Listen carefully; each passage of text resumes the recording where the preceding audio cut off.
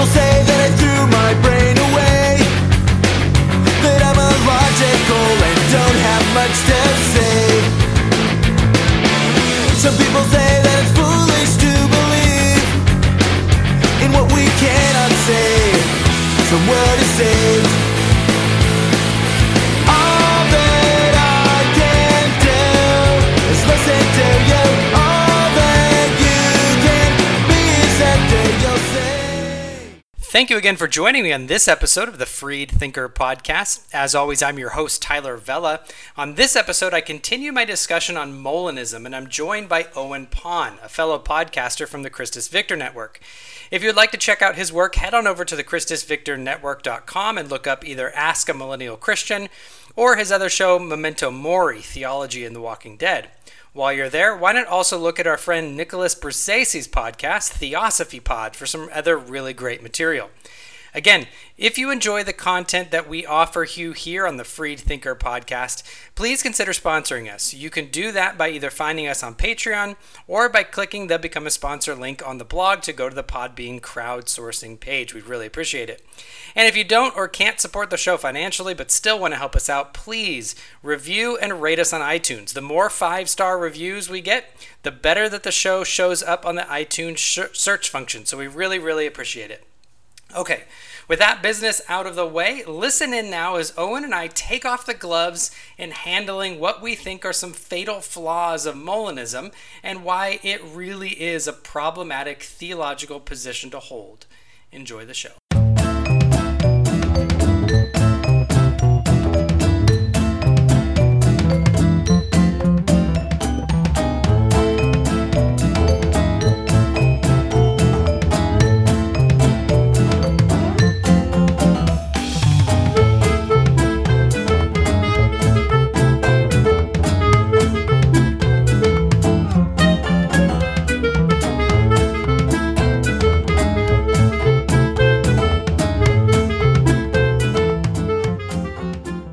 All right, so Owen, thank you so much for joining me on the Freed Thinker. It's great to have you.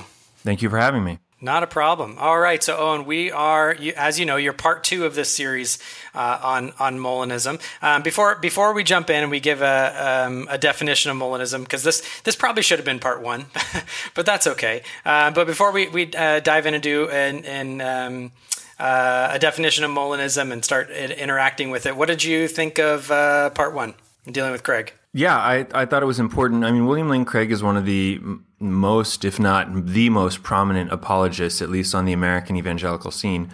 And this is a huge part of his theology that underpins everything he talks about. So I think it's very worth examining the assumptions that go into his apologetic.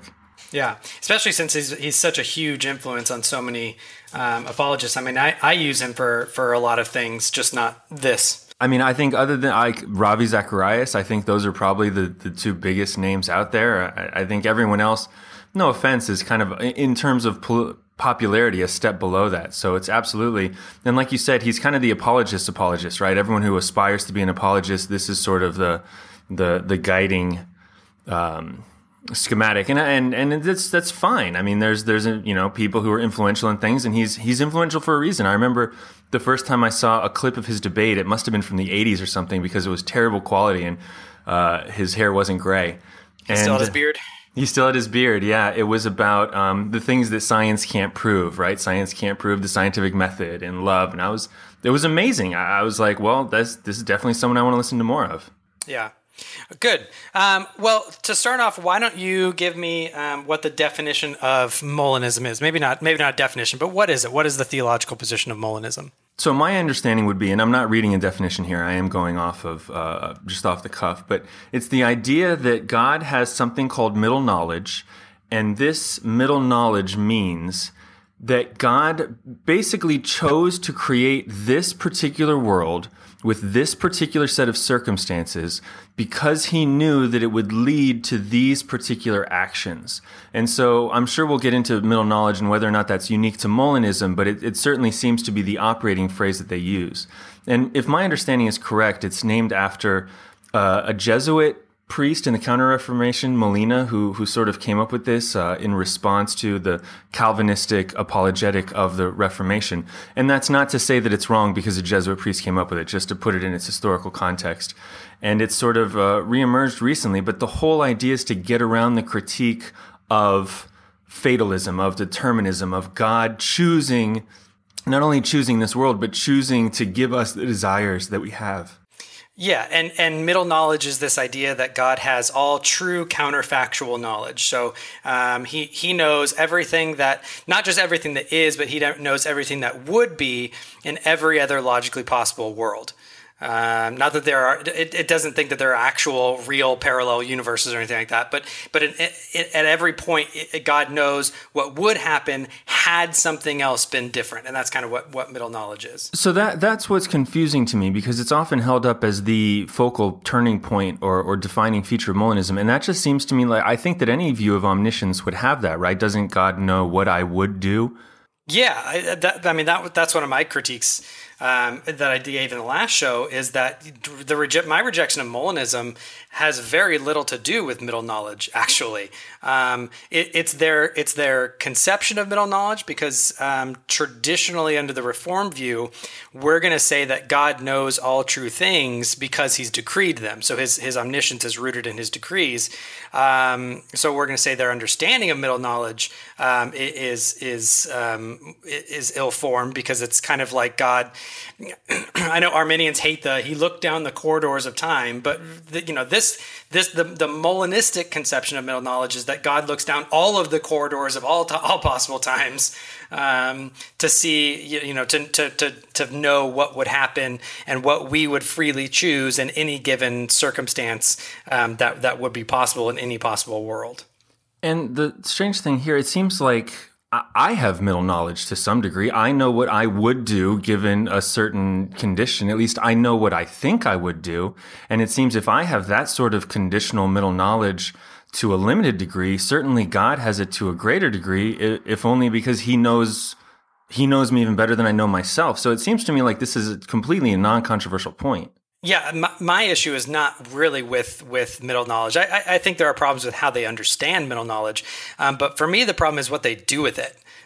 Because for the Molinist, they're going to say, and Molinism is trying to answer two questions, right? Like you said, it's trying to answer the question, basically trying to reconcile divine sovereignty and human freedom, and it wants to defend a version of human freedom known as libertarian freedom of the will, which means basically that nothing impedes that we are free in all circumstances to do either A or not A. We can act or we cannot act. We are undetermined. It is indeterminate what we will freely choose. That God is not pushing us around and causing us in any way to choose what we choose. So that's on the one hand. They're trying to reconcile sovereignty and this concept of libertarian human freedom.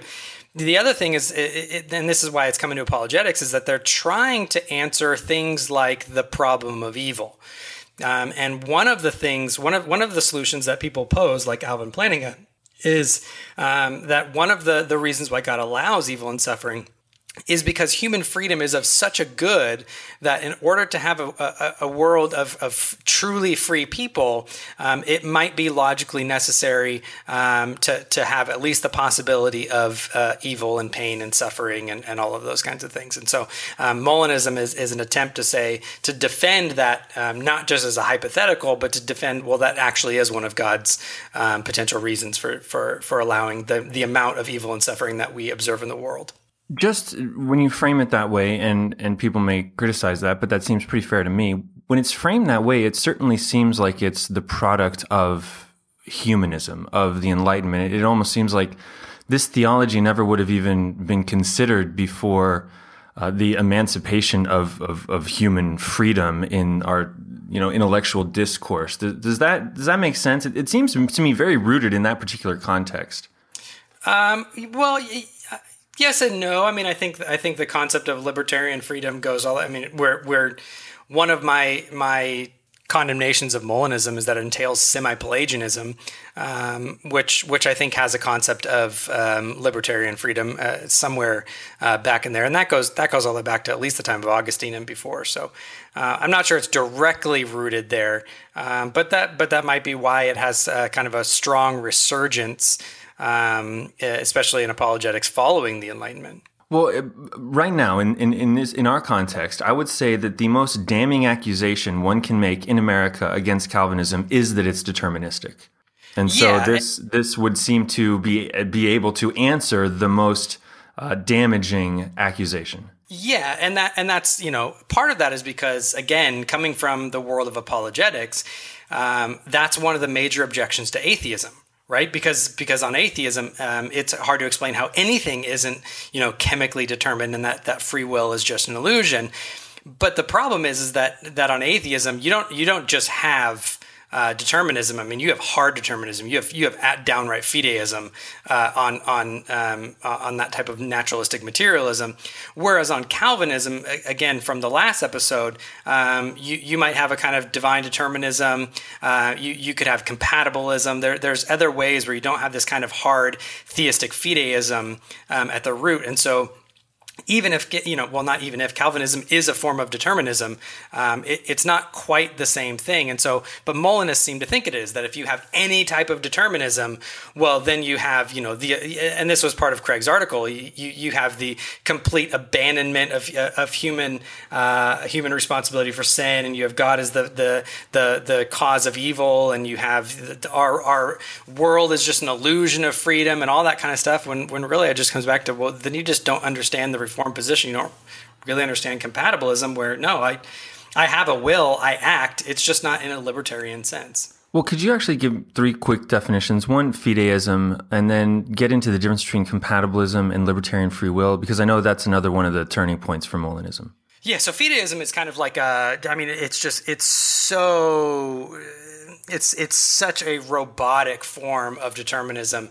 Literally, it would be an illusion. We wouldn't actually be having any type of real free choices. Our will wouldn't be acting whatsoever. We wouldn't have a will. We would be little robots just following programming.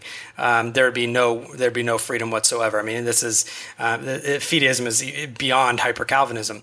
Compatibilism is going to say, well, basically it gets its term because it finds a way to make compatible divine sovereignty and human freedom by saying, well, God's decrees uses our freedom, and this is why some people think Molinism is Calvinistic to some degree, that God's decrees uses our free choices as part of the means by which God accomplishes his decrees. That is, he decrees the ends and the means, but that we freely choose in line with God's decrees.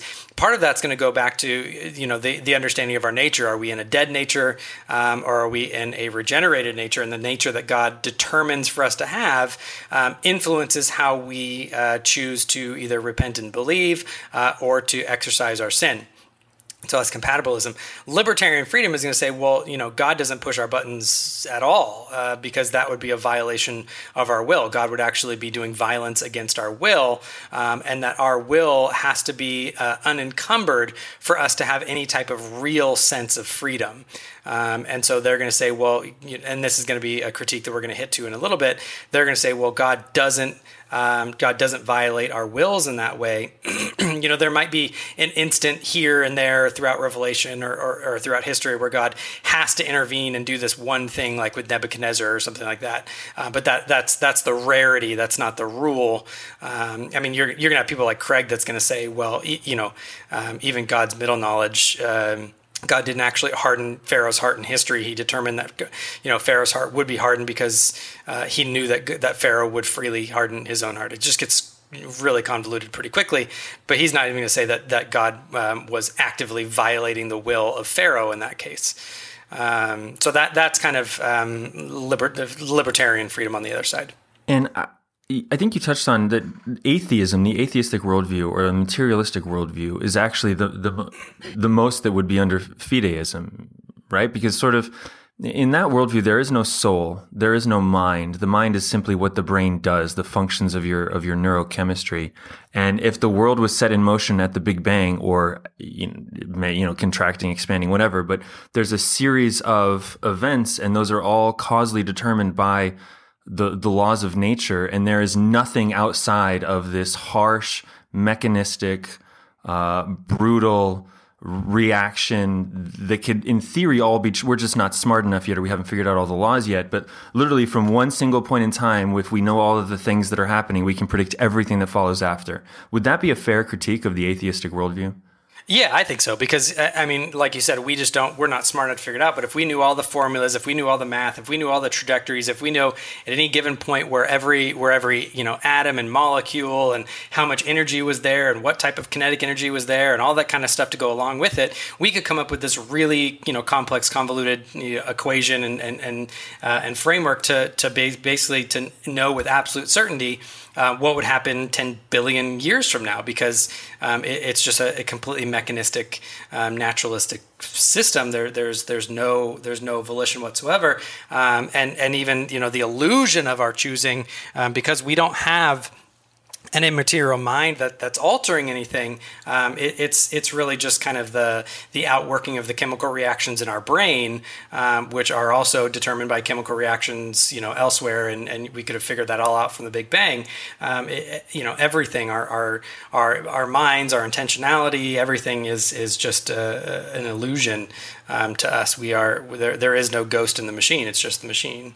So instead of pointing that out in atheistic discussions, which would be one route to take, often Christians feel the need to defend, instead of attacking their worldview for being absolutely deterministic, we feel the need to defend ours as not being deterministic. Is that what you've seen in your debates or in that wider community? Oh yeah, absolutely. Yeah, that comes up quite a bit. Yeah, I mean, there's James White did a really good episode recently on. I always forget. It's the dividing line now, right? He changed it from alpha and omega. Yeah.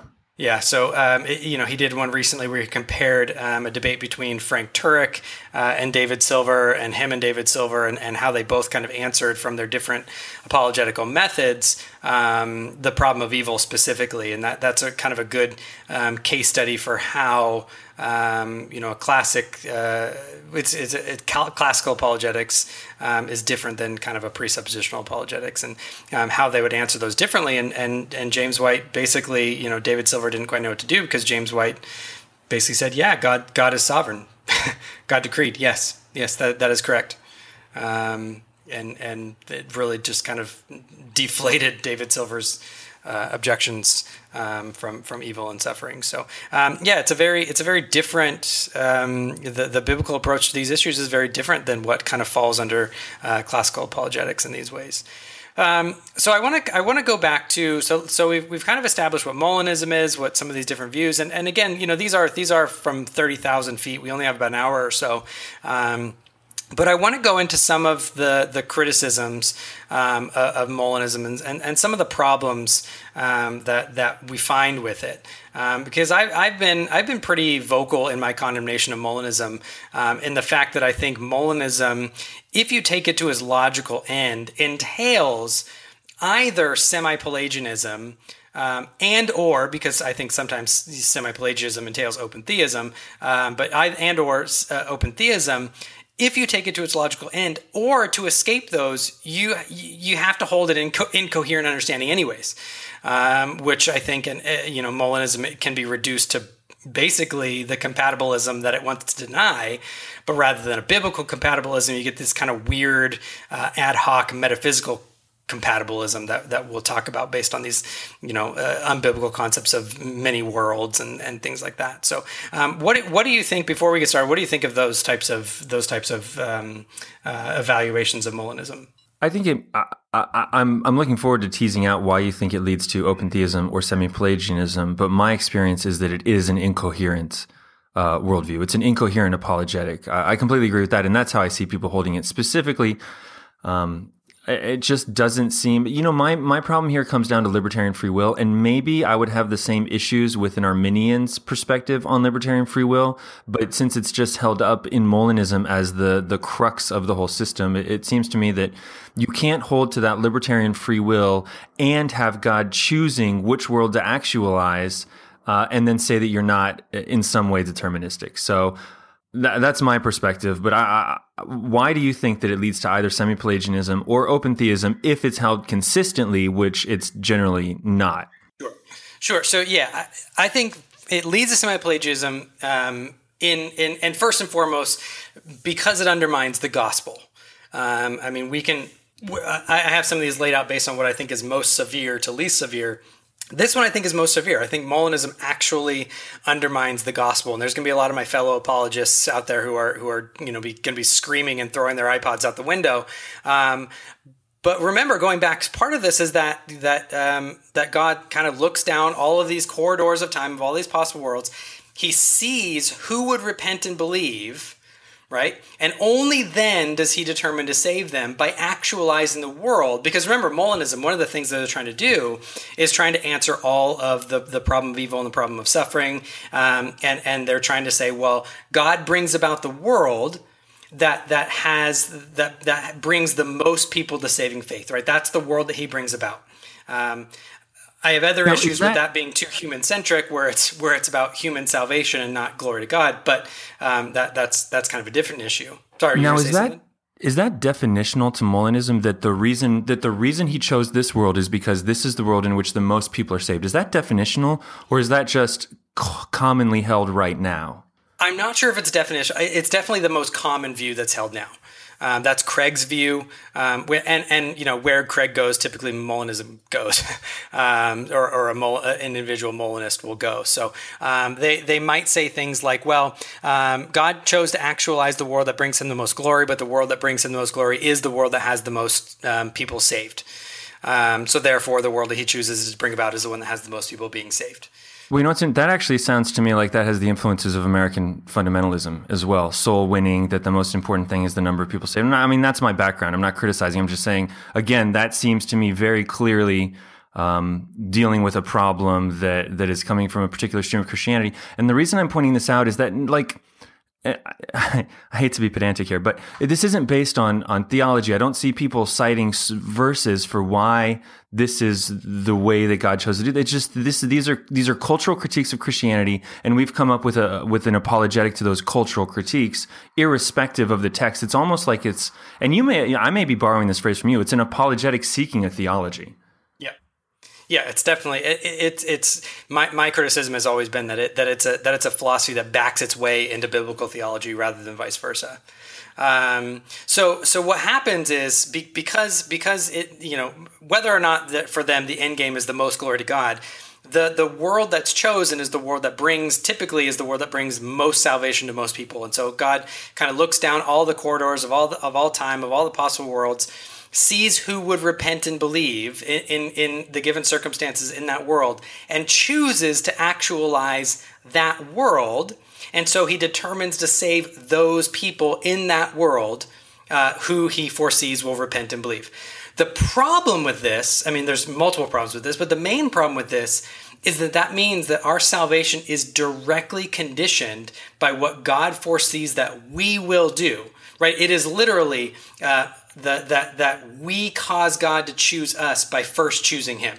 And by first, I mean logically prior, because there is no time yet, so we can't be talking about temporally prior. Logically prior, that God foreknows that we will choose him, and so therefore he chooses us in that world. So our repentance and our faith is no longer the means by which God saves us, but they're actually determinative. They are the cause for why God saves us, which just is semi-Pelagianism. God, semi-Pelagianism. It's not all-out Pelagianism. You still need, it's synergistic. You still need God's salvation. It's still not going to be like an all-out works righteousness type of thing, but it still has us as the determinative cause for why God saves us, and that's why it's semi-Pelagianism. Okay, so explain to me a little bit why? So when you say that undermines the gospel, I think we need to establish what is the gospel, because it seems to me if the gospel is Christ died for your sins, repent and believe, and you'll get eternal life, that this doesn't seem to clash with that on the surface.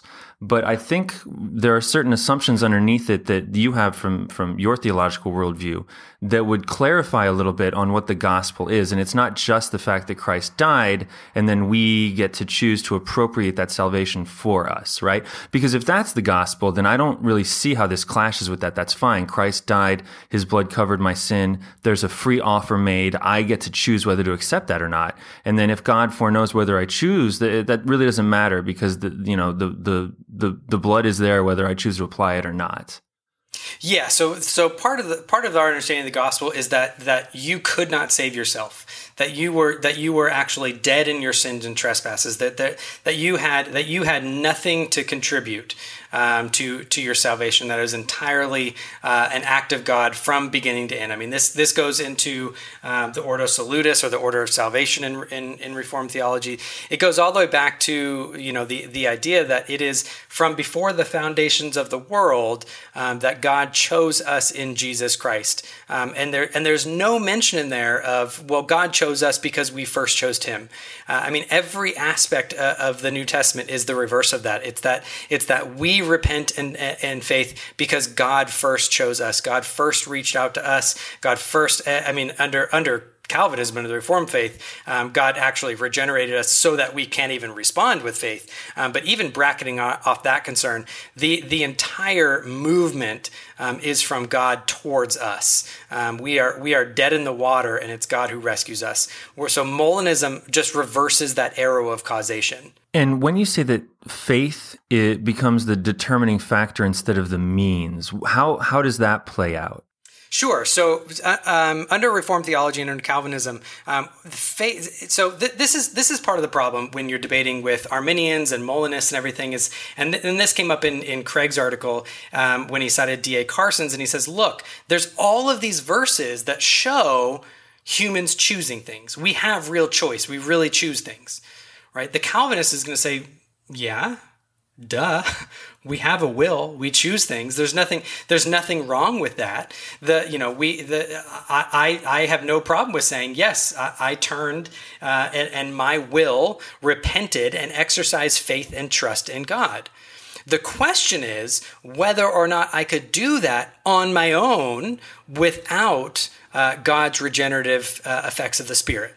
Right. So if I am Lazarus, if I'm dead in the grave, if I'm dead in the tombstone, if Jesus is just if he's merely saying Lazarus come out, Lazarus come out, he's not doing anything to Lazarus. He's saying Lazarus come out.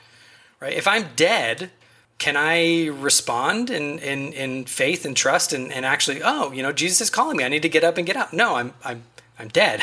I am no longer. My will is deadened to God. I cannot turn and repent in faith.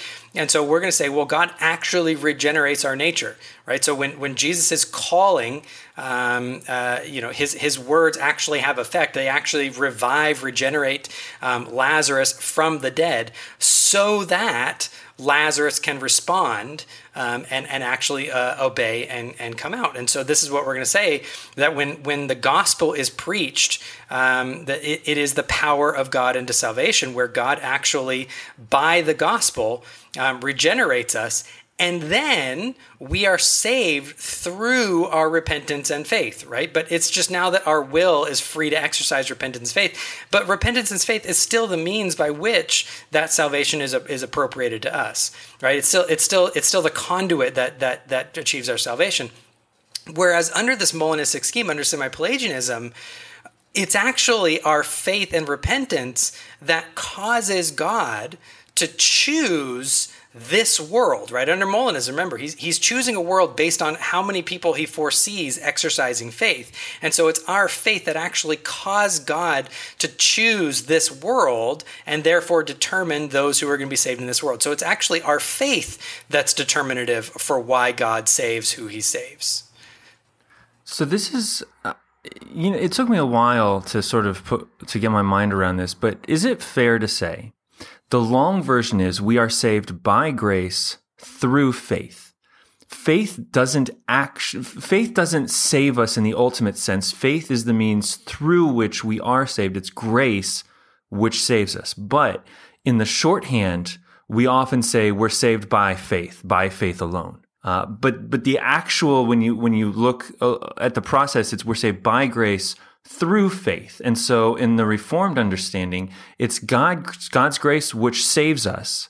And we are given that we're regenerated, and then it's through faith that grace is applied to us, versus a worldview like this where it actually is. No, but they would say it isn't. They would still say you're saved by grace through faith. But then why is it that God chooses or looks and sees who's going to have faith? He doesn't give them faith. He sees who has faith in a given set of circumstances. And then based on that faith, he decides to grant grace. Would that be correct? Yes, I think that's correct. Okay. Well, then here's my question. If this is supposed to sort of get God off of the hook for being unfair in choosing who's saved and who's not, could it be possible that there are multiple sets of worlds, and in one of these sets of worlds, Owen Paun decides to believe the gospel, put his faith in Jesus Christ for salvation? Because of the circumstances that I was in, the conditions, I was led to a point in my life where I freely decide to do this. Now, there's another possible world where perhaps I was born into I guess I wouldn't be born into a different family, but I would be born into a different economic status or a different location where I would not freely choose to put my faith in Christ for salvation. And so there are different possible worlds, one in which I am saved and one in which I am not saved. Correct. Yeah. Let me actually add something too. This might be kind of an aside, and it is a little kind of a cheeky way to summarize William Lane Craig's position.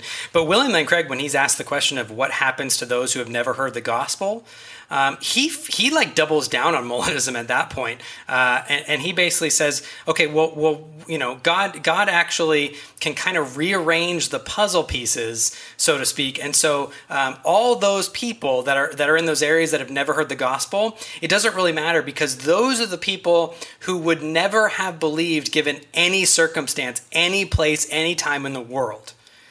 Right? And so that's kind of where God piles up those people that no matter what happens, they would never believe. Right? So we'll get back to your question in a second.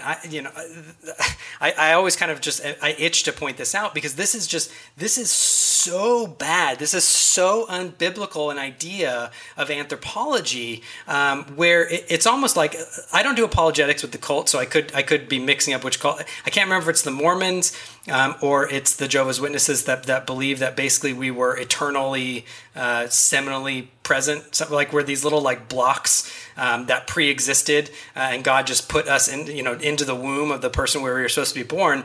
And so this concept's almost like that, where it's like God has like all of these little pieces that he, if he puts them here, they wouldn't believe, and he puts them here, they wouldn't believe, and he kind of goes down the line and sees, there's no. But by the way, no Molinist is going to say that God actually experiments and like learns. So don't take that too literally. They're going to say he knows, uniquely based on his omniscience. But just to illustrate, so he kind of takes them all, and they don't believe anywhere, and so he just puts them on Guam in the first century, where they're never going to hear the gospel anyways. Right? Those are all the people who'd never believe. Which is just such an unbiblical view of the human. And it's also, I think, just a weird view of a human, because I don't even know what it means to say God could take me and put me somewhere else, because me, what it means to be Tyler Vela just is my historically contingent situation, which is I just think it's bizarre to try to treat it the other way. Well, I almost got caught in that trap myself by saying I could have been born in a different family. I couldn't have. If I had two different parents, I wouldn't be me. I would be someone else. Yeah, you'd be different genetics, different upbringing, you'd be a completely different person. I mean, that's like saying that literally that's like saying I could be you if God just put me under your parents. And that's in a very clear, cut and dry sense, but I think it's equally true. It's just more difficult to see if I were born in a different city or town or state or country, or if my family had more money or less money. I still would be different on a qualitative level. Yeah, it's just such a weird such a weird view, and I'm not sure why people have kind of glommed onto it so much. So that's why do you say that's an unbiblical anthropology that Craig has there? Because I think that the Bible has the integrity of the human. I mean that we are made in the image of God, that we are distinct creations, that we're not these little interchangeable, eternally past building blocks. I mean the other problem is that it kind of makes God reactive. Like there are these building blocks and he has no control over them. Like he does the best that he can with what he's got, right? Like, no, God is the creator. Like God made the building block. Even if we were Right. these little building blocks, God made the building blocks, right? So it doesn't get him off the hook, because why would God make these building blocks that would never believe in any? Like, is God not omnipotent enough to make building blocks that would always freely choose to believe, right? So it's just so bizarre on so many levels, I think. Also, I think from a biblical perspective, does not Romans 1 say that we've all rejected God? And so that's sort of that gets you back into the whole original sin and how depraved are we really and how able are we to choose. But on a fundamental level, we would say that we are all those people who would never believe in God, no matter what the circumstances or conditions, unless God reaches in and changes our heart. Right, because we all have, after Adam, we all have a dead nature. We're all dead to God, and God, isn't obligated to give anyone mercy. And is this then where, because I know there's a famous quote by William Lane Craig where he says that God has to play with the cards that he's dealt. Like, what does that mean? Yeah, I don't know is that Craig? I don't think that's Craig. I thought it was, but we can fact check that later. Yeah, but let's fact check. I don't want to attribute that to him. That I've listened enough of Craig that doesn't sound like something that Craig would say, but that does sound like maybe someone who is. I think that's an accurate summation, really, if push comes to shove, of the logical conclusion of what Craig says. I do think that's accurate. That he kind of he has these human little building blocks, and he just kind of has to do the best with what he has to get the most out of it. To get the most salvation and the most glory out of what he can. Which I mean, going back, you and I kind of texted back and forth, and I said, well, one of my problems, and this covers semi-Pelagianism and Arminianism and Molinism, with this whole type of apologetic, where it tries to answer the problem of evil by saying, well, human freedom is of such a good that God could have done it. And maybe that means we live in a world where there's just this much suffering, there's this much pain, there's this much rebellion, there's this much rejection, because this is really the best logical outcome once you have a system of free will, right? Which I just think is stupid. Right, I personally can think of 1,000 different ways that God could have done it, and I have limited knowledge, and so God, who's omniscient and omnipotent, I'm sure could have no problem creating an Adam and Eve who wouldn't have fallen, or an Adam and Eve who would have fallen and instantly repented and had all of their progeny repent and exercise faith. I always go back to this. I mean, can you logically imagine a world, right, where all the switches are yes and no, sin or not sin, right? Can you logically imagine a world where everybody freely chose not sin? Yes, which means it's logically possible. So why couldn't God actualize that world? So I just think it's a bad solution, anyways. Trying to rescue this really problematic solution to the problem of evil, anyways. Well, freedom is very important in our culture, especially America. Being American, freedom is part of the narrative of who we are as a people, who we are as individuals. And a lot of that is rooted in Christianity, right? The idea being that the best way for people to reach God is freedom. Leave them free to choose their own consciences, to not be bound by a state church that forces them into things. Like, these are part of the roots of why our country was founded the way it is. Of course, it's drifted a little bit from that, and freedom now has become more of an ultimate value instead of a value that gets us to a certain point where we're allowed to freely worship. But because freedom is so important, I feel that when there's a critique against Christianity or against Calvinism or against a view of God that says that we are not free, then I feel that on a foundational level of my worldview. Even if it may not be completely aligned with Scripture, that's a process, right? That's sort of the background that we exist in, and that's that you just have to accept that. But when I look at Scripture, I don't see that. I don't understand, and this has been a slow process. I don't understand why freedom is held up so much, especially when, for example, people talk about my will. Well, on it, I don't want, what does Christ pray? Not my will, but thy will be done. Like we want to be conformed into a different image. I don't want my desires if my desires aren't correct. I want my desires to be conformed to the desires of God. I want God's will for my life, not my will, because I know that in the ultimate sense, his will is better than my will. And if so, and you know that the Molinists would say this is true. Of course they want God's will. Of course they think that their will is fallen. So then why defend a system that seems to shift the precedence away from God's will over my life and over the life of the world, that puts the impetus on man's will and on my will? I just don't understand that from a Christian perspective. I understand it from a cultural perspective, and I have to fight against it myself, but I don't see it in Scripture.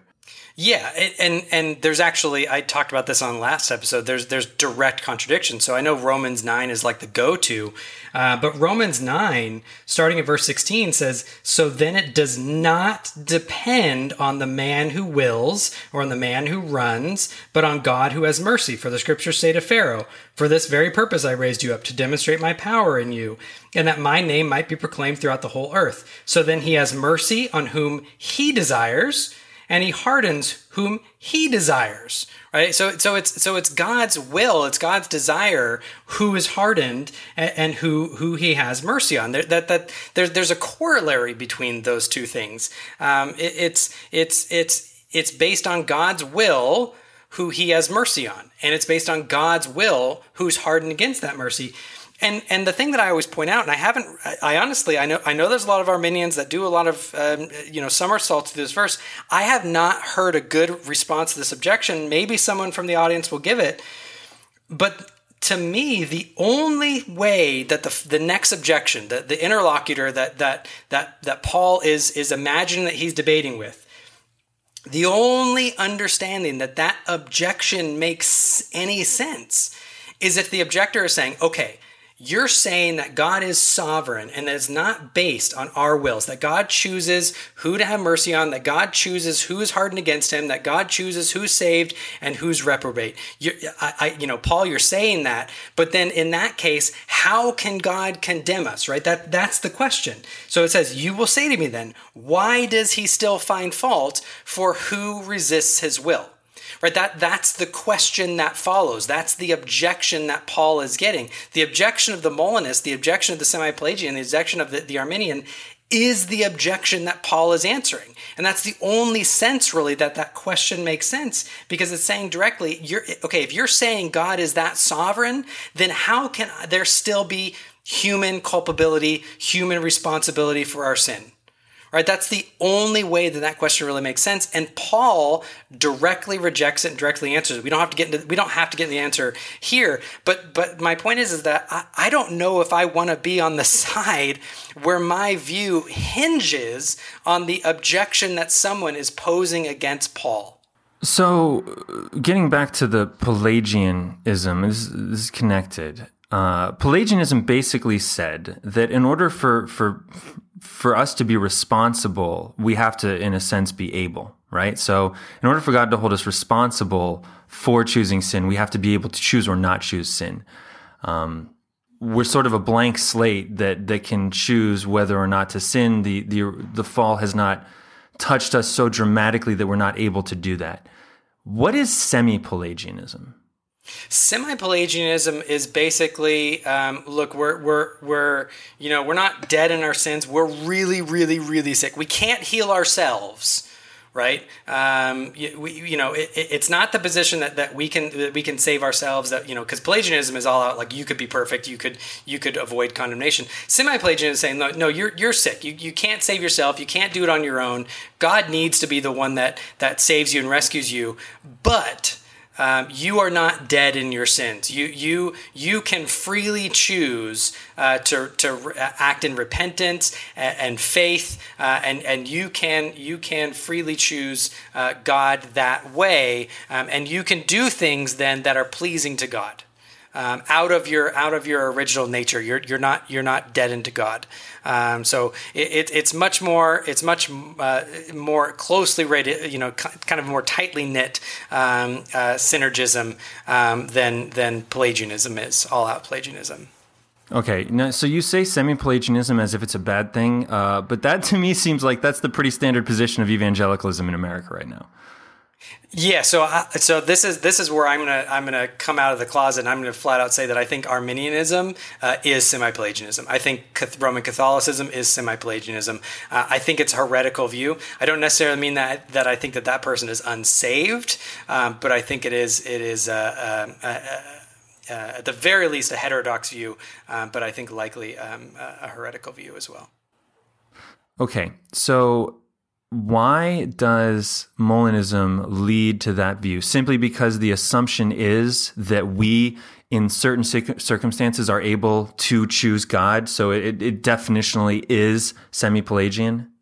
That's part of it, but again, going all the way back, that I think it's actually stronger than that, because I think it reverses the causal arrow, even to a sharper degree, because I think again, it's God looking down and seeing who would be saved, and it's I'm included. If God foresaw my faith, I'm included. My faith is part of the reason why God chose and determined to create this world, and therefore determined that I would be saved in this world. And so it's my faith is the causal arrow that leads God to then save us.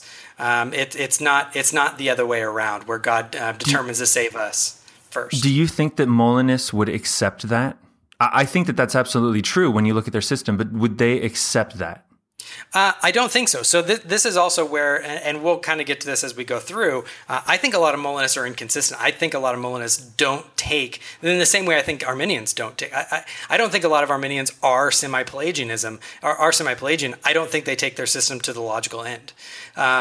So I think Molinism does lead to that. I just don't think people develop it all the way out. Right. I also think tangentially there's a problem here with a doctrine called the aseity of God, which I agree. Go ahead. Well, God is self-sufficient in and of himself. He doesn't learn from, he's not affected by, and that doesn't mean, when you use those words commonly, of course God has affections, but he's not, he can't be causally determined to do things by us outside of his own will. That's a whole different topic that we can get into, because you do have the passage in the Old Testament where God sees and relents of what he had planned to do, and you have some of these other issues that happen there. I don't think we want to go down that road, but I do think before we can continue down, I have another side note on here that I think actually Molinism, and this might actually be true of Arminianism as well. I think Molinism almost requires a kind of deism if it's going to avoid compatibilism. We'll talk a little bit later about why Molinism actually, if it's going to be consistent and it's going to avoid open theism, it's actually going to run headlong into the compatibilism that it denies in the first place. But I actually think to avoid that, it requires deism, and here's why. Because it's kind of a weird position. So deism is the position, kind of the watchmaker. It's the God who winds it up and lets it go, right? And it isn't really intimately involved in creation as it goes, right? The absentee landlord. Yeah, the absentee landlord, right? So. And it's this could be, there might be Molinists that might not go down this route, but I think there's a lot, and I've asked these questions a lot of times, and I do get this result. Does God know that the sun is not going to blow up today, right? Most Molinists are going to say, well, if it's not going to blow up today, God has the true knowledge that it's not going to blow up today. Does God control the molecules of the sun? Right, so molecules are not volitional things, right? They don't have a will. So God can control the molecules of the sun without violating anybody's will, right? And most Molinists are going to say yes, because they want to be theists, right? They don't want to be deists. So they want to say, well, no, God interacts with his creation. But if he can't do it by violating the will, how else does he do it? Well, maybe it's, God influences what I do because, he makes sure that a tree gets knocked down on my path. And so therefore I have to, it's that whole like sliding doors movie thing, right? So God, can control the molecules, but maybe not violate my will. Here's where it gets tricky, right? In examples, so you have to remember, you have Molinists and Arminians who are going to say, well, Calvinism, makes God a moral monster because he causes sin and things like that to happen.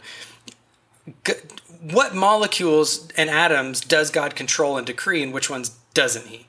Right? So does God give me the food poisoning that I got last week? Right, because it's part of creation, right? How am I? It's not my will to be sick, to have a negative response to this food, or to know that this food was kept out overnight or something like that at what otherwise is normally a really good restaurant. I've been there 1,000 times. It's not my volition. It's not my stomach's volitional choice to get sick. Does God control those molecules, right? To influence what I'm going to do.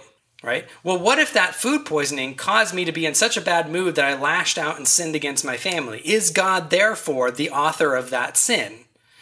Right? I know that's kind of like a long trail of cause and effect, but that really is what this leads to. So if you're going to say, well, God isn't gonna violate my will, right? But he's going to do things that are going to force me to act in a certain way. Or influence me to act in a certain way because he knows I'll choose this way given this certain circumstance. It's like he paints off all the exits, so you can only go down this one path to accomplish. Am I really free in that case? Well, to me, it seems like no. I mean, I'm not really free because then I don't really have the free alternative choice.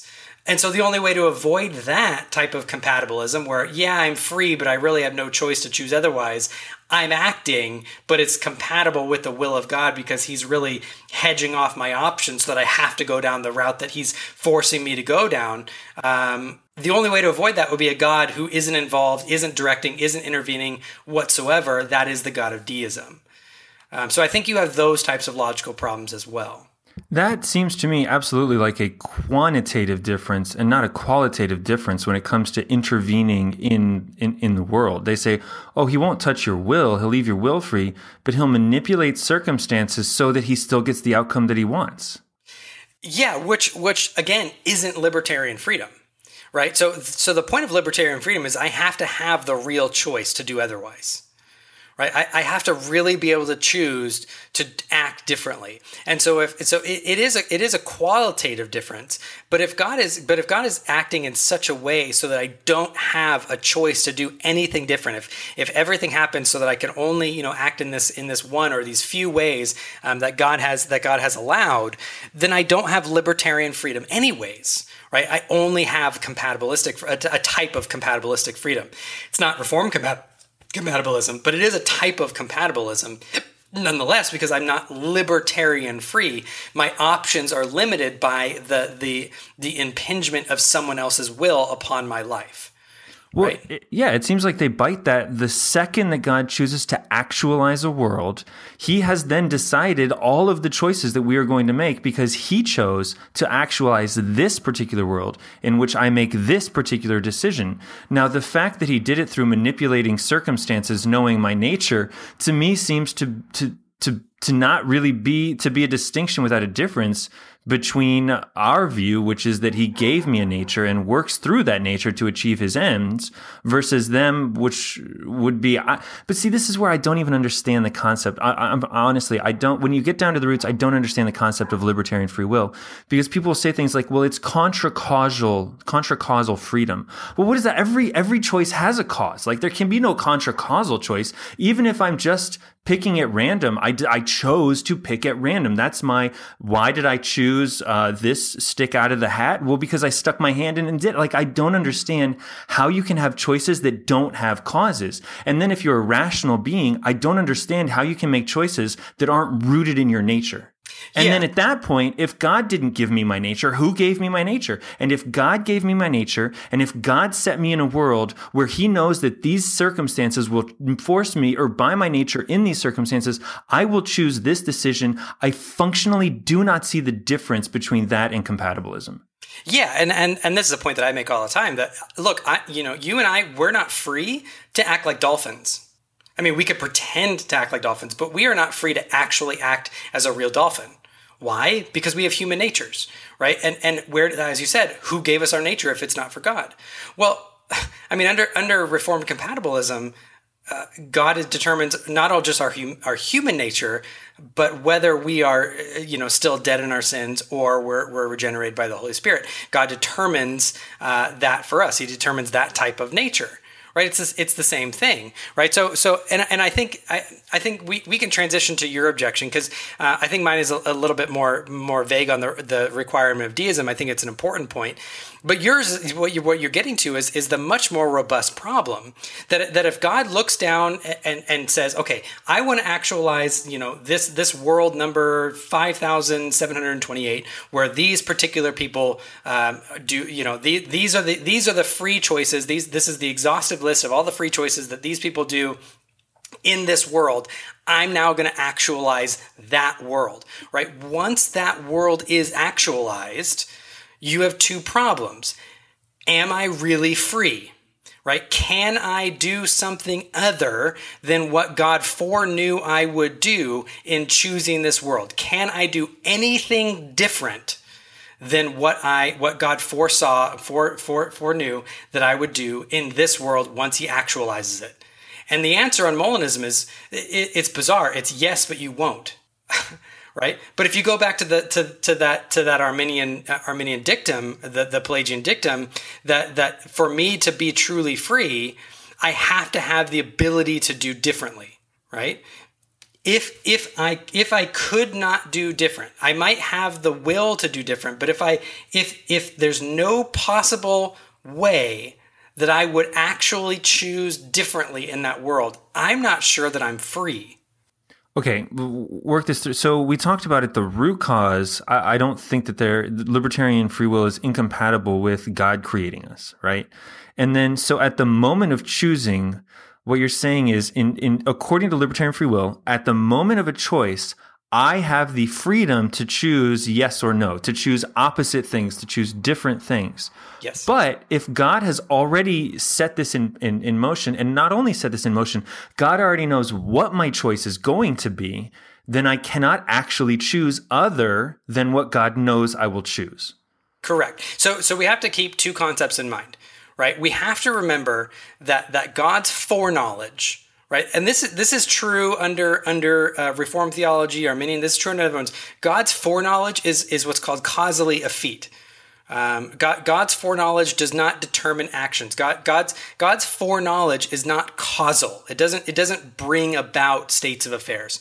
So the fact that God foreknows what's going to happen, his foreknowledge isn't what causes it. On Reformed theology, it's his decrees. Under Molinism, it's his acting in actualizing this world, right? But all of us are going to say that his foreknowledge doesn't determine the action, right? So once God's on Molinism, if God foreknows that I'm going to do X, his foreknowledge can't determine that I'm going to do X, right? So then my question is, can I do otherwise? Can I do something other than what God foresaw that I would do? And this leads to a couple problems. The first thing, if the Molinist wants to say yes, that I could do otherwise, this is where it's going to lead to open theism. Because if I could do otherwise than what God foresaw, because he no longer would foreknow, he would now foresee, God he categorically cannot have true knowledge of the future, but only reasonable beliefs. Even if he's right 100% of the time, it's not knowledge, it's belief, because he has to get to that point in time to know if I actually do in this world freely choose to do it. Because if I have libertarian freedom, I could choose otherwise, right? So this could be the world. God could have actualized a world where he foresaw that I would do X, but at the time that X came about, I freely chose to do not X because I had real freedom. And in that case, that has to be possible. And so therefore, God cannot have knowledge. He maybe has true belief. He maybe, he has reasonable beliefs where he's right 100% of the time, but that's not knowledge. God still needs to arrive at that moment in time to find out for sure that in this world I choose X. Right? That's a kind of soft open theism where as history unfolds, God learns that his beliefs actually do come to pass, that our actions do finally confirm his beliefs. So you said that's a soft version of open theism. Why soft? It's soft because it's kind of, God, they could say, well, God foresees everything and he's right 100% of the time and all this kind of stuff. Open theism is really, once you get into like hard open theism, you get into, the people who are intending to affirm open theism, they're actually saying, well, God has no knowledge of the future, and he's learning everything as it goes, as it unfolds, and he's not actually sure what's going to happen as it unfolds, and all that kind of stuff. So I'm not trying to say that they're adopting all out open theism, but it is a form of soft open theism where God actually needs to confirm what he foreknows or what he foresaw in this actual world, because I could actually choose different than what he foresaw. Yeah, and then that also assumes that we are rational and predictable, which would assume that we act in accordance with our nature. Because if we don't act in accordance with our nature, then we're irrational. And if we're irrational, then how could God possibly know what our choices are going to be? Because there would be no rational basis for predicting them. Yeah, and that's exactly right. And you actually, again, going back to that kind of weird non-biblical anthropology, you actually have more problems with this. Because if we think, well, why on Molinism does God foreknow what we would do? Right? Why would the Molinist say that he foreknows what we do? Oh, well, because he knows us better than we know, and he creates us and all this kind of stuff. Okay, well, God creates us in our nature, so therefore he determines our nature that determines what we would do in those situations, right? It's like cutting off the nose to spite the face. They want to get away from these concepts of compatibilism and determinism and all this kind of stuff. All they're doing is shoving it way down the line in different ways, in ad hoc ways, and with these weird metaphysical assumptions that are just entirely not necessary, that lead to all these other problems of semi-Pelagianism and open theism. So, like, at what cost do we even want to go down that road? So, most of the proponents, in fact, I'd say all. I've never met a Molinist who wasn't an Orthodox Christian. I've never met one who would openly affirm open theism, for example.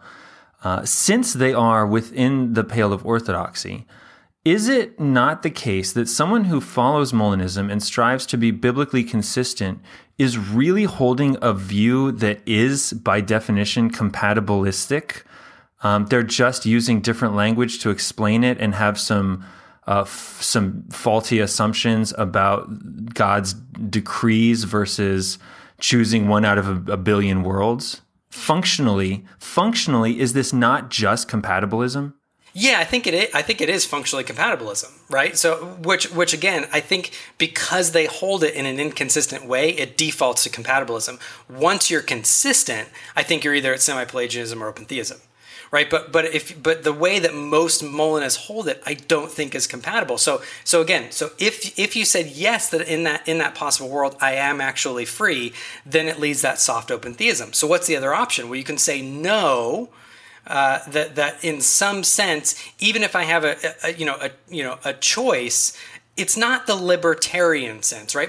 My decisions are conditioned based on the world in which God foresaw and actualized, right? It was God's actions, it was God's determining will that chose, that created me in such a way that put me in this world, that actualized this world, that determined what I would freely choose. And so therefore, God, created this situation, he set it up, he put me in that situation, therefore he knows everything so well, so in and out, that he knows what I would do in every single single given circumstance, all that kind of stuff. That's compatibilism, right? So if you're going to hold it that way, that just is compatibilism. You've given up your libertarian sense of freedom of the will in the first place to defend Molinism, which is an attempt to defend libertarian freedom, right? So it's just inconsistent at that point. Okay, so I think that we've pretty well teased out some of the problems with the assumptions and the system of Molinism itself. Yeah. My question would be then, since this today is largely used to get around the problem of evil and to get God off of the hook for causing evil, let's just assume that these problems that we've described with Molinism ontologically are not there. Does Molinism actually answer the question of the problem of evil? No, so it's sort of designed to, yeah. Yeah, it's that's the big application of this, right? So that's why, and by the way, that's why Molinism is so adored in apologetical circles, right? You probably would go to your average person at church and they would have no clue what you're talking about, right? But Molinism is big in apologetics, and I don't think it's really that helpful. I did an episode on Calvinism as apologetic, where I think I gave better responses to the problem of evil and the problem of suffering and all of that kind of stuff. So the example, most of us have heard the chainsaw example, right? That's normally given by atheists who object to Christianity because they want to object to a sovereign God, right? And so they're going to say, imagine a father who turns on a chainsaw and leaves it in a room with a toddler, right? Is that a morally good person, right? The problem that's supposed to come about is, and they're gonna turn this into objections against Christianity. They're gonna say, okay, well, if God knew that there would be rape and that there would be murder and there would be all this kind of stuff, right? Is God a good God? And on Molinism, the answer is, well, God might have allowed it, but it's to get this better good of human freedom, right? Human freedom is the chainsaw, basically. It sounds weird to say the chainsaw is the better option. That's kind of where the analogy breaks down. But human freedom is of such a good that all these negative outcomes are of a higher benefit. I just don't buy it. I just don't believe. I mean, even as a Christian, you might have had this experience. How many times have you actually prayed to God to bind your will, right? To stop sinning, right? You recognize that in this case, binding my will, that if God actually took away my will in this aspect, it would be better than for me to keep freely sinning, right? Have you ever had that experience? Yeah, absolutely. I mean, we even sing about it, right? Bind my wandering heart to thee. Yeah, I mean, most of us have this, right? This is Paul's. I do the thing that I don't want to do, and I don't do the thing that I do want to do, right? It's that anguish of, I don't actually want to be willful in this situation. I wish my will was bound. I wish that I wasn't actually freely choosing what I want to do right now, because what I want to do is sin, and it would be better for me if God actually violated my will right now. That's what I would want. Yeah, absolutely. So I just don't buy the Molinist and the Arminian rhetoric on this whatsoever. So I don't know if you have thoughts on that. Well, let's not choose rape. Rape is always the example we go to, right? For evil. And there's a reason we do. It's horrible. I just don't like talking about rape. Yeah. Let's go with theft. Let's take something much simpler. Theft. Say this was true when I lived in Russia. We couldn't use credit cards for things. So I bought a plane ticket and it cost me $1,500. And that was basically all the money I had in my checking account. I withdrew it all from an ATM. I put it all in an envelope in my pocket and got on the metro in St. Petersburg, Russia. And I was literally looking around thinking, these people have no idea that if they were to mug me right now, they would take everything that I own and their monthly salary for 5 months. So this was a fear of mine when I lived in Russia, which is one of many. Let's say I did get mugged. Let's say I did get mugged on the way and I got that money taken away. I now had no money. Not only did I have no money for an airplane ticket, but I had no money at all. I wouldn't be able to buy food. Now that I would consider evil, right? Sure, you can probably look back. Well, what if he needed the money more than me and blah, blah, blah. Fine. I just got mugged.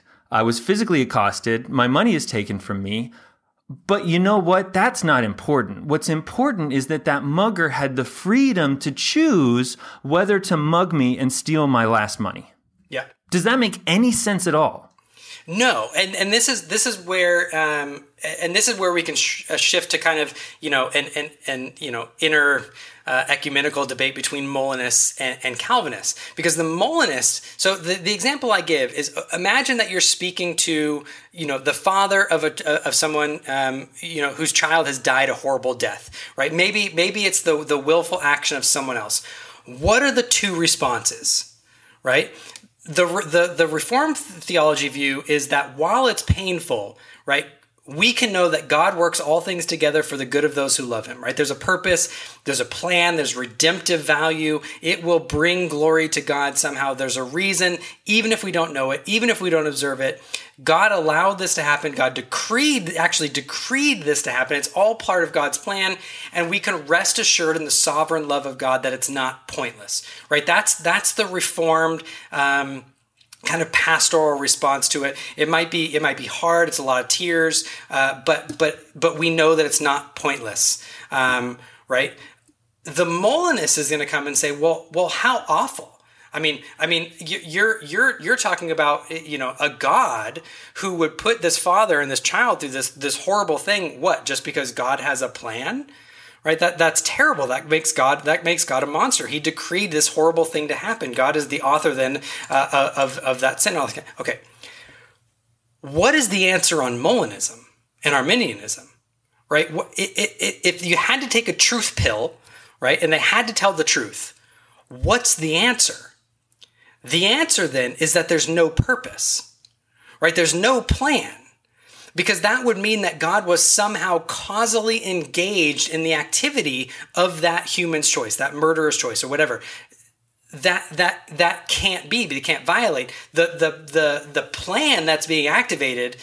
Is that murderer, their will was important. That's the plan that's being activated, right? And God isn't actually doing anything. Right? That's deism. That's actually almost atheism, right? God didn't will it. He didn't plan it. He didn't foreordain it. There's no good purposes that are coming out about it. In fact, God could have stopped it, right? He has the power to stop it. Right? God's omnipotent. All Molinists I know are going to say God's omnipotent. He has the power to stop it. He has the power to override our will, right? He did it with Nebuchadnezzar. He did it with Pharaoh, right? He has the power. So why doesn't he, right? Why doesn't he turn all bullets into, even if he wants to protect our will, why doesn't he turn all bullets into marshmallows, right? He has, the way that God has ordered this world under a Molinist scheme, every action doesn't necessarily have redemptive value, right? There could be actions that are just the necessary byproduct of humans having the freedom of the world. There might be some actions that have redemptive value, but there might be some. This is the mystery on Molinism, right? Because remember, the purpose of Molinism is to bring the most people to salvation, right? Maybe to give God the most glory, but to bring most people to salvation. That doesn't mean that everything that happens in this world is directly related to bringing someone to salvation, right? So it might be that this world is the type of confluence that brings most people freely to salvation. But nowhere in there does that necessitate that every single negative outworking of the will is directly tied to bringing someone to salvation. There could literally be utterly pointless and gratuitous evils that are just byproducts of this world being actualized, which is appalling. It is appalling. And this is, I fully agree with you, by the way. I think the Reformed view has the best One, I think it's biblical. Two, I think it has the best apologetic for the problem of evil. And that is that there is a reason and a purpose, and we may not know it, but this happened for a reason. This is not something that God could have stopped, but allowed for no reason whatsoever. And if they want to come back and say, well, no, God didn't ordain it, but God allowed it to happen, and he's going to redeem it. He's going to work through. Well, again, that's a distinction without a difference. At the point where God could have stopped something, but allowed it to happen and is going to use it for some sort of redemptive end, once again, now you just have, that's the Calvinistic answer in different language, in different words. Yeah. It makes God, it strips God of the sovereignty to give humans the sovereignty, right? God sees what's going to happen in this case of this child being killed. God sees what's going to happen, but does nothing to stop it, even though he could. But because the human will is autonomous and sovereign, God doesn't want to violate the freedom, and so he limits his own freedom to act, right? That's the logical outworking of Molinism. Yeah, and in a sense, too, he's submitting his own will to our wills. Now, they may say, no, on the grounds, he is submitting his will to our wills because he values our wills. Well, okay, fine, but at the end of the day, our will is still higher in that equation. Right. Yeah, and that's absolutely true. And again, we can go back to, at the end of the day, he values our will so much that he, subjugates his will to ours. But again, at what cost? Right? What does that cost us? We've seen that gets us to either open theism or semi-Pelagianism or an inconsistent view where you're getting to compatibilism anyways. So why even give up God's sovereignty in the first place when you don't need to? Right? So it's like giving up sovereignty in the first place to get to compatibilism when you could just start with sovereignty and compatibilism without sacrificing any of it, without going through all these weird metaphysical hula hoops. Why do you think this is the case? Why are so many people drawn to this? Is it because, and one, why are so many people drawn to it? And two, do you know anyone who is a classical Calvinist / Reformed who is also a Molinist? I don't. So the answer that I give is I don't know why. I mean, I think people think that it's true. I think people think that it's the best, apologetic. I can't find any biblical warrant for it. I can't find any biblical warrant for the humans as these little building blocks that God is stuck with, that he has to do the best that he can. I don't find biblical warrant for all these possible worlds. I don't find biblical warrant for God limiting his sovereignty. I mean, the exact opposite is the case throughout the entirety of the Bible, directly stated in Romans 9. I don't find any biblical warrant for it whatsoever. What I find is that they think that it has apologetical value, and so they work backwards through that system. And so then they have to come to these texts and they have to try to eisegete it. And they have to show, here in Matthew, where Jesus says, if Corazon had witnessed what they were witnessing, they would have repented in sackcloth and ashes and all this kind of stuff. And says, see, Jesus has true counterfactual knowledge. Okay, fine. No one denies middle knowledge. I mean, you can point me at passages where there's middle knowledge. Fine. I don't see any other warrant for any of this other metafictional structures that are placed over it. So I don't know why biblically anyone would believe it. I don't. Frankly, if I were just choosing philosophical systems, I'd rather go with open theism. It's more consistent. It's easier to defend. Yeah, and I mean it's. So, we got to start wrapping up here in a second, but I have a friend, and I put this on kind of those notes that I gave you. I have a friend who a long time ago was tempted to open theism. It was kind of when open theism was first coming out, kind of coming out at the popular level. It's been around for a while, and he went on a missions trip to, I think it was Australia. And there was an incident where a bunch of the youth workers were on a bus and there was an accident. And I think about a dozen of them died, right? And so it was this problem of suffering that came about. And he was thinking, how could this be God's plan, right? How could you have all these youth workers going across the country to try to minister to the Aboriginals, to share the gospel with them and to die tragically on a bus crash? Like how could God predestine that and still be good, right? And so he was tempted towards a kind of open theism, and then he went towards kind of a Molinism, if I remember right. And the idea was that God wouldn't directly predestine that, because that would make God the author of evil, which I think I answered on the last episode. But that so he was tempted this way, and I brought it to him and I said, okay, well, let's put that on the back burner for a second, and let me ask you, what's the alternative, right? What's the alternative? If God doesn't predestine, if he doesn't have a plan for it, right? If there's no redemptive value for this, what does that mean? That means that you have an omniscient, omnipotent, omnibenevolent God, potentially, sitting there watching all of it unfold and doesn't do anything, right? It's not part of his decree. It's not part of his plan.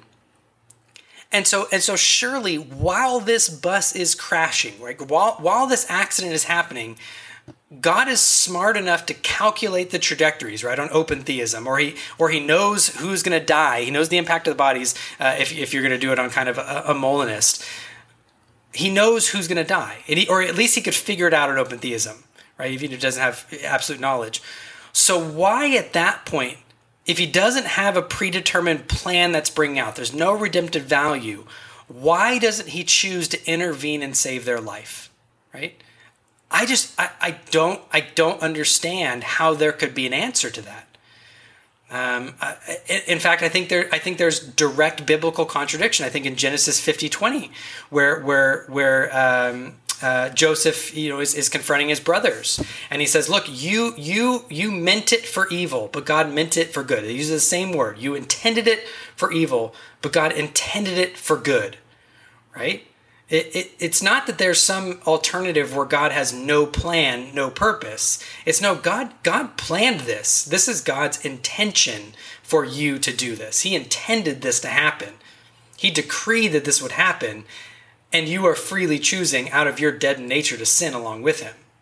Right? That's the outcome. So on open theism, on Molinism, where God isn't intending it, he isn't planning it, he isn't predestining and decreeing that this would be happen for redemptive value, right? That God of open theism, that God of Molinism is either entirely impotent to stop it, or I don't see how he can be all good, right? That seems malevolent to me, where if it's not decreed, it's not planned, it's not part of his good purpose, it doesn't have a redemptive outcome, I don't see how he couldn't stop it. I would stop it as a human, right? It would be morally good for me to stop it. If I could stop it, if I could stop someone from being shot and killed, I should do that because I don't know if there's going to be redemptive value, right? If God knows that there's not going to be redemptive value for that action, he should stop it, right? The thing that keeps, on the Reformed view, the thing that keeps God from stopping it is that there's redemptive value. That there's Christ on the cross, that his blood covers over the atonement of those sins for the elect, right? That is the culmination of the plan. There is intent, there is a purpose for all these sins, or those sins receive the justice of God to show us that God gets the glory for being just, right? There is part of a plan to all of those things. You just don't have those resources on open theism or Molinism or Arminianism. Well, I'm convinced. Well, I try. So why don't we start wrapping up? Owen, is there anything else you had about Molinism? Just a side question. You kept saying true knowledge throughout this discussion, true knowledge, and I'm guessing that's some sort of term in the debate. I don't understand. What is true knowledge, and why do you have to specify true knowledge? It's a little bit redundant, actually, at that point. God wouldn't have knowledge, right? We're going to say that you know something in kind of the theological sense, right? There's the philosophical sense of knowledge where it's, warranted true belief. I don't have to know that I know. But if you're omniscient and you have all true knowledge, right? Part of that is kind of a non-vicious infinite regress, where if you're omnipotent, you know that you know. And you know that you know that you know, and you know that you know that you know that you know, and so on and so forth. On Molinism, again, God can't know that he knows, right? He could have justified true belief. And so in that sense, he could have philosophical knowledge in that sense. But he can't have omniscience because he can't know that he knows until the time come about where my actions actually confirm his knowledge, if that makes sense. Yeah, it does. And throughout this discussion also, I was thinking, and this comes from the sort of Arminian discussion, but, God is the chess master, and even if he doesn't determine what moves I play, he's so much better at chess than I am that of course he's going to win. Like if Garry Kasparov is obviously going to beat me, then how much more is God going to beat me in chess? I get that. I totally understand it. But at a certain point, he doesn't know what move I'm going to make, right? Right. But he knows that he can beat my move. Fine. I honestly, I really don't see the value. I don't see the value in trying to defend this system. I think it's a worse apologetic. And I just think it falls apart when you actually look at libertarian free will, the way that they want to have it and the way that they create the world so that they can have it. It just doesn't, it's inconsistent. Yeah. I would love to hear a response to that critique from an Arminian on libertarian free will or from a Molinist. I just haven't heard one yet that dealt with that sufficiently. And it seems to me that if you take that out, the whole system falls apart. Yeah, absolutely. I absolutely agree. And I'm hoping, I've had Rob Johnson of Apologetics 315 on the show. I've talked to other Molinists. We're kind of taking on the sacred cow in apologetics of disagreeing with William Lane Craig. I'm hoping that there is a much more robust discussion around this that follows. We'll probably have some articles or at least some blog posts or something on this. Hopefully, there's some episodes that come up in response to this. But I would love to hear a Molinist really take the head-on response to these, because every time I talk to a Molinist and I ask them on Molinist, can I freely choose to do something other than what God knows? They always say yes, but you won't. I have another observation. I have found that typically the Molinists do not want to actually debate this with other Christians. I know a couple personally, and they all, no, I won't debate that. I won't talk about it. Well, why not? Yeah, I know some that do, right? Again, Rob Johnson's been on here to talk about it. So there are some, but I don't think that they get into some of these really problematic areas. And again, it just comes down to assertion of yes, you could, but no, you won't, right? Well, at that point, if you know that I won't, then I'm not sure that I can. Yeah. So it's just that type of inconsistency that I've literally just never heard a good answer to. Okay. And quick clarification, Rob Johnson, it's Apologetics 105. I think 315 is a different apologetics ministry. 315 is Apologetics 105. Sorry, Rob. Apologetics 105. Great on other things. Go check it out. Apologetics 105. He has some really good stuff on there. This is just one area where we fundamentally disagree. So Owen, thank you so much for coming on for this part 2, which really, I probably should have released this as part 1 before I responded to William Lane Craig.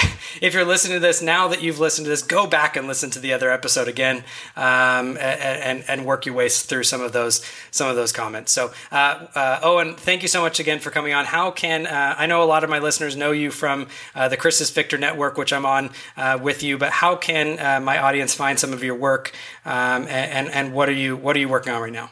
Yeah, the best would be Ask a Millennial Christian is the podcast that I'm putting most of my effort into right now. We have a Facebook group. Go to Facebook, Ask a Millennial Christian.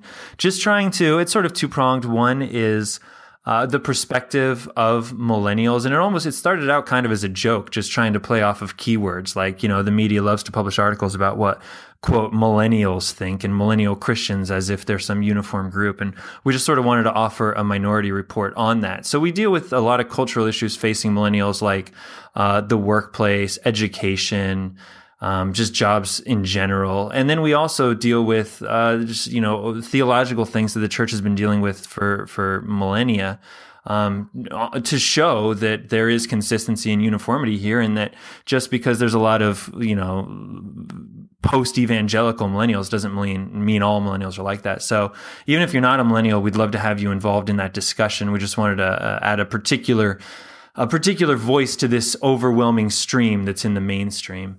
Other than that, I have a podcast on The Walking Dead that I hope to resurrect, no pun intended, soon when the new season comes out. But for all you carnal Christians that watch shows on zombies.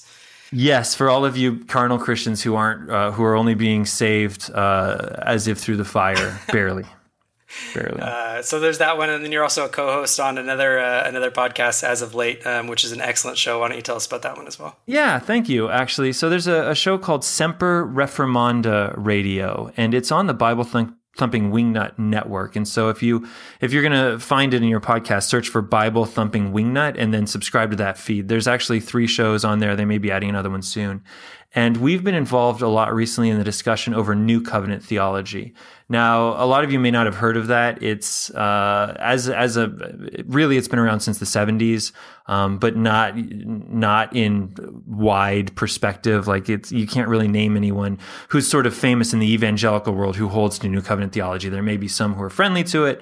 But it's a way of understanding the covenants and how God relates to us that I think is very important. And that's because in general, evangelicalism in America, which is my stream of Christianity, is very watered down. We don't get taught about the law. We don't get taught about covenants. We don't get taught about obligations, really. I mean, if you were to ask me for most of my Christian life, what is the relation of Christians to law? I would have said, oh, well, we're covered by the blood and I'm not under the law, which is really antinomian. Like I was functionally an antinomian, even though, of course, no Christian's going to say it's okay to cheat on your wife, but, oh no, the law has nothing to do with us. And that comes from our history and our baggage of fundamentalism, of leaving behind doctrine and markers. So it's sort of, as Christians are getting awoken to the deeper things of Scripture, then they want to find out, and we don't really have a framework for addressing it. And so my perspective, we've been holding to covenant theology and showing how we believe that is the best exposition of Scripture and God's relationship to man, as opposed to this new covenant theology. So if that's something that interests you at all, or if you don't even know what covenant theology is, I would highly recommend checking out Semper Reformanda Radio.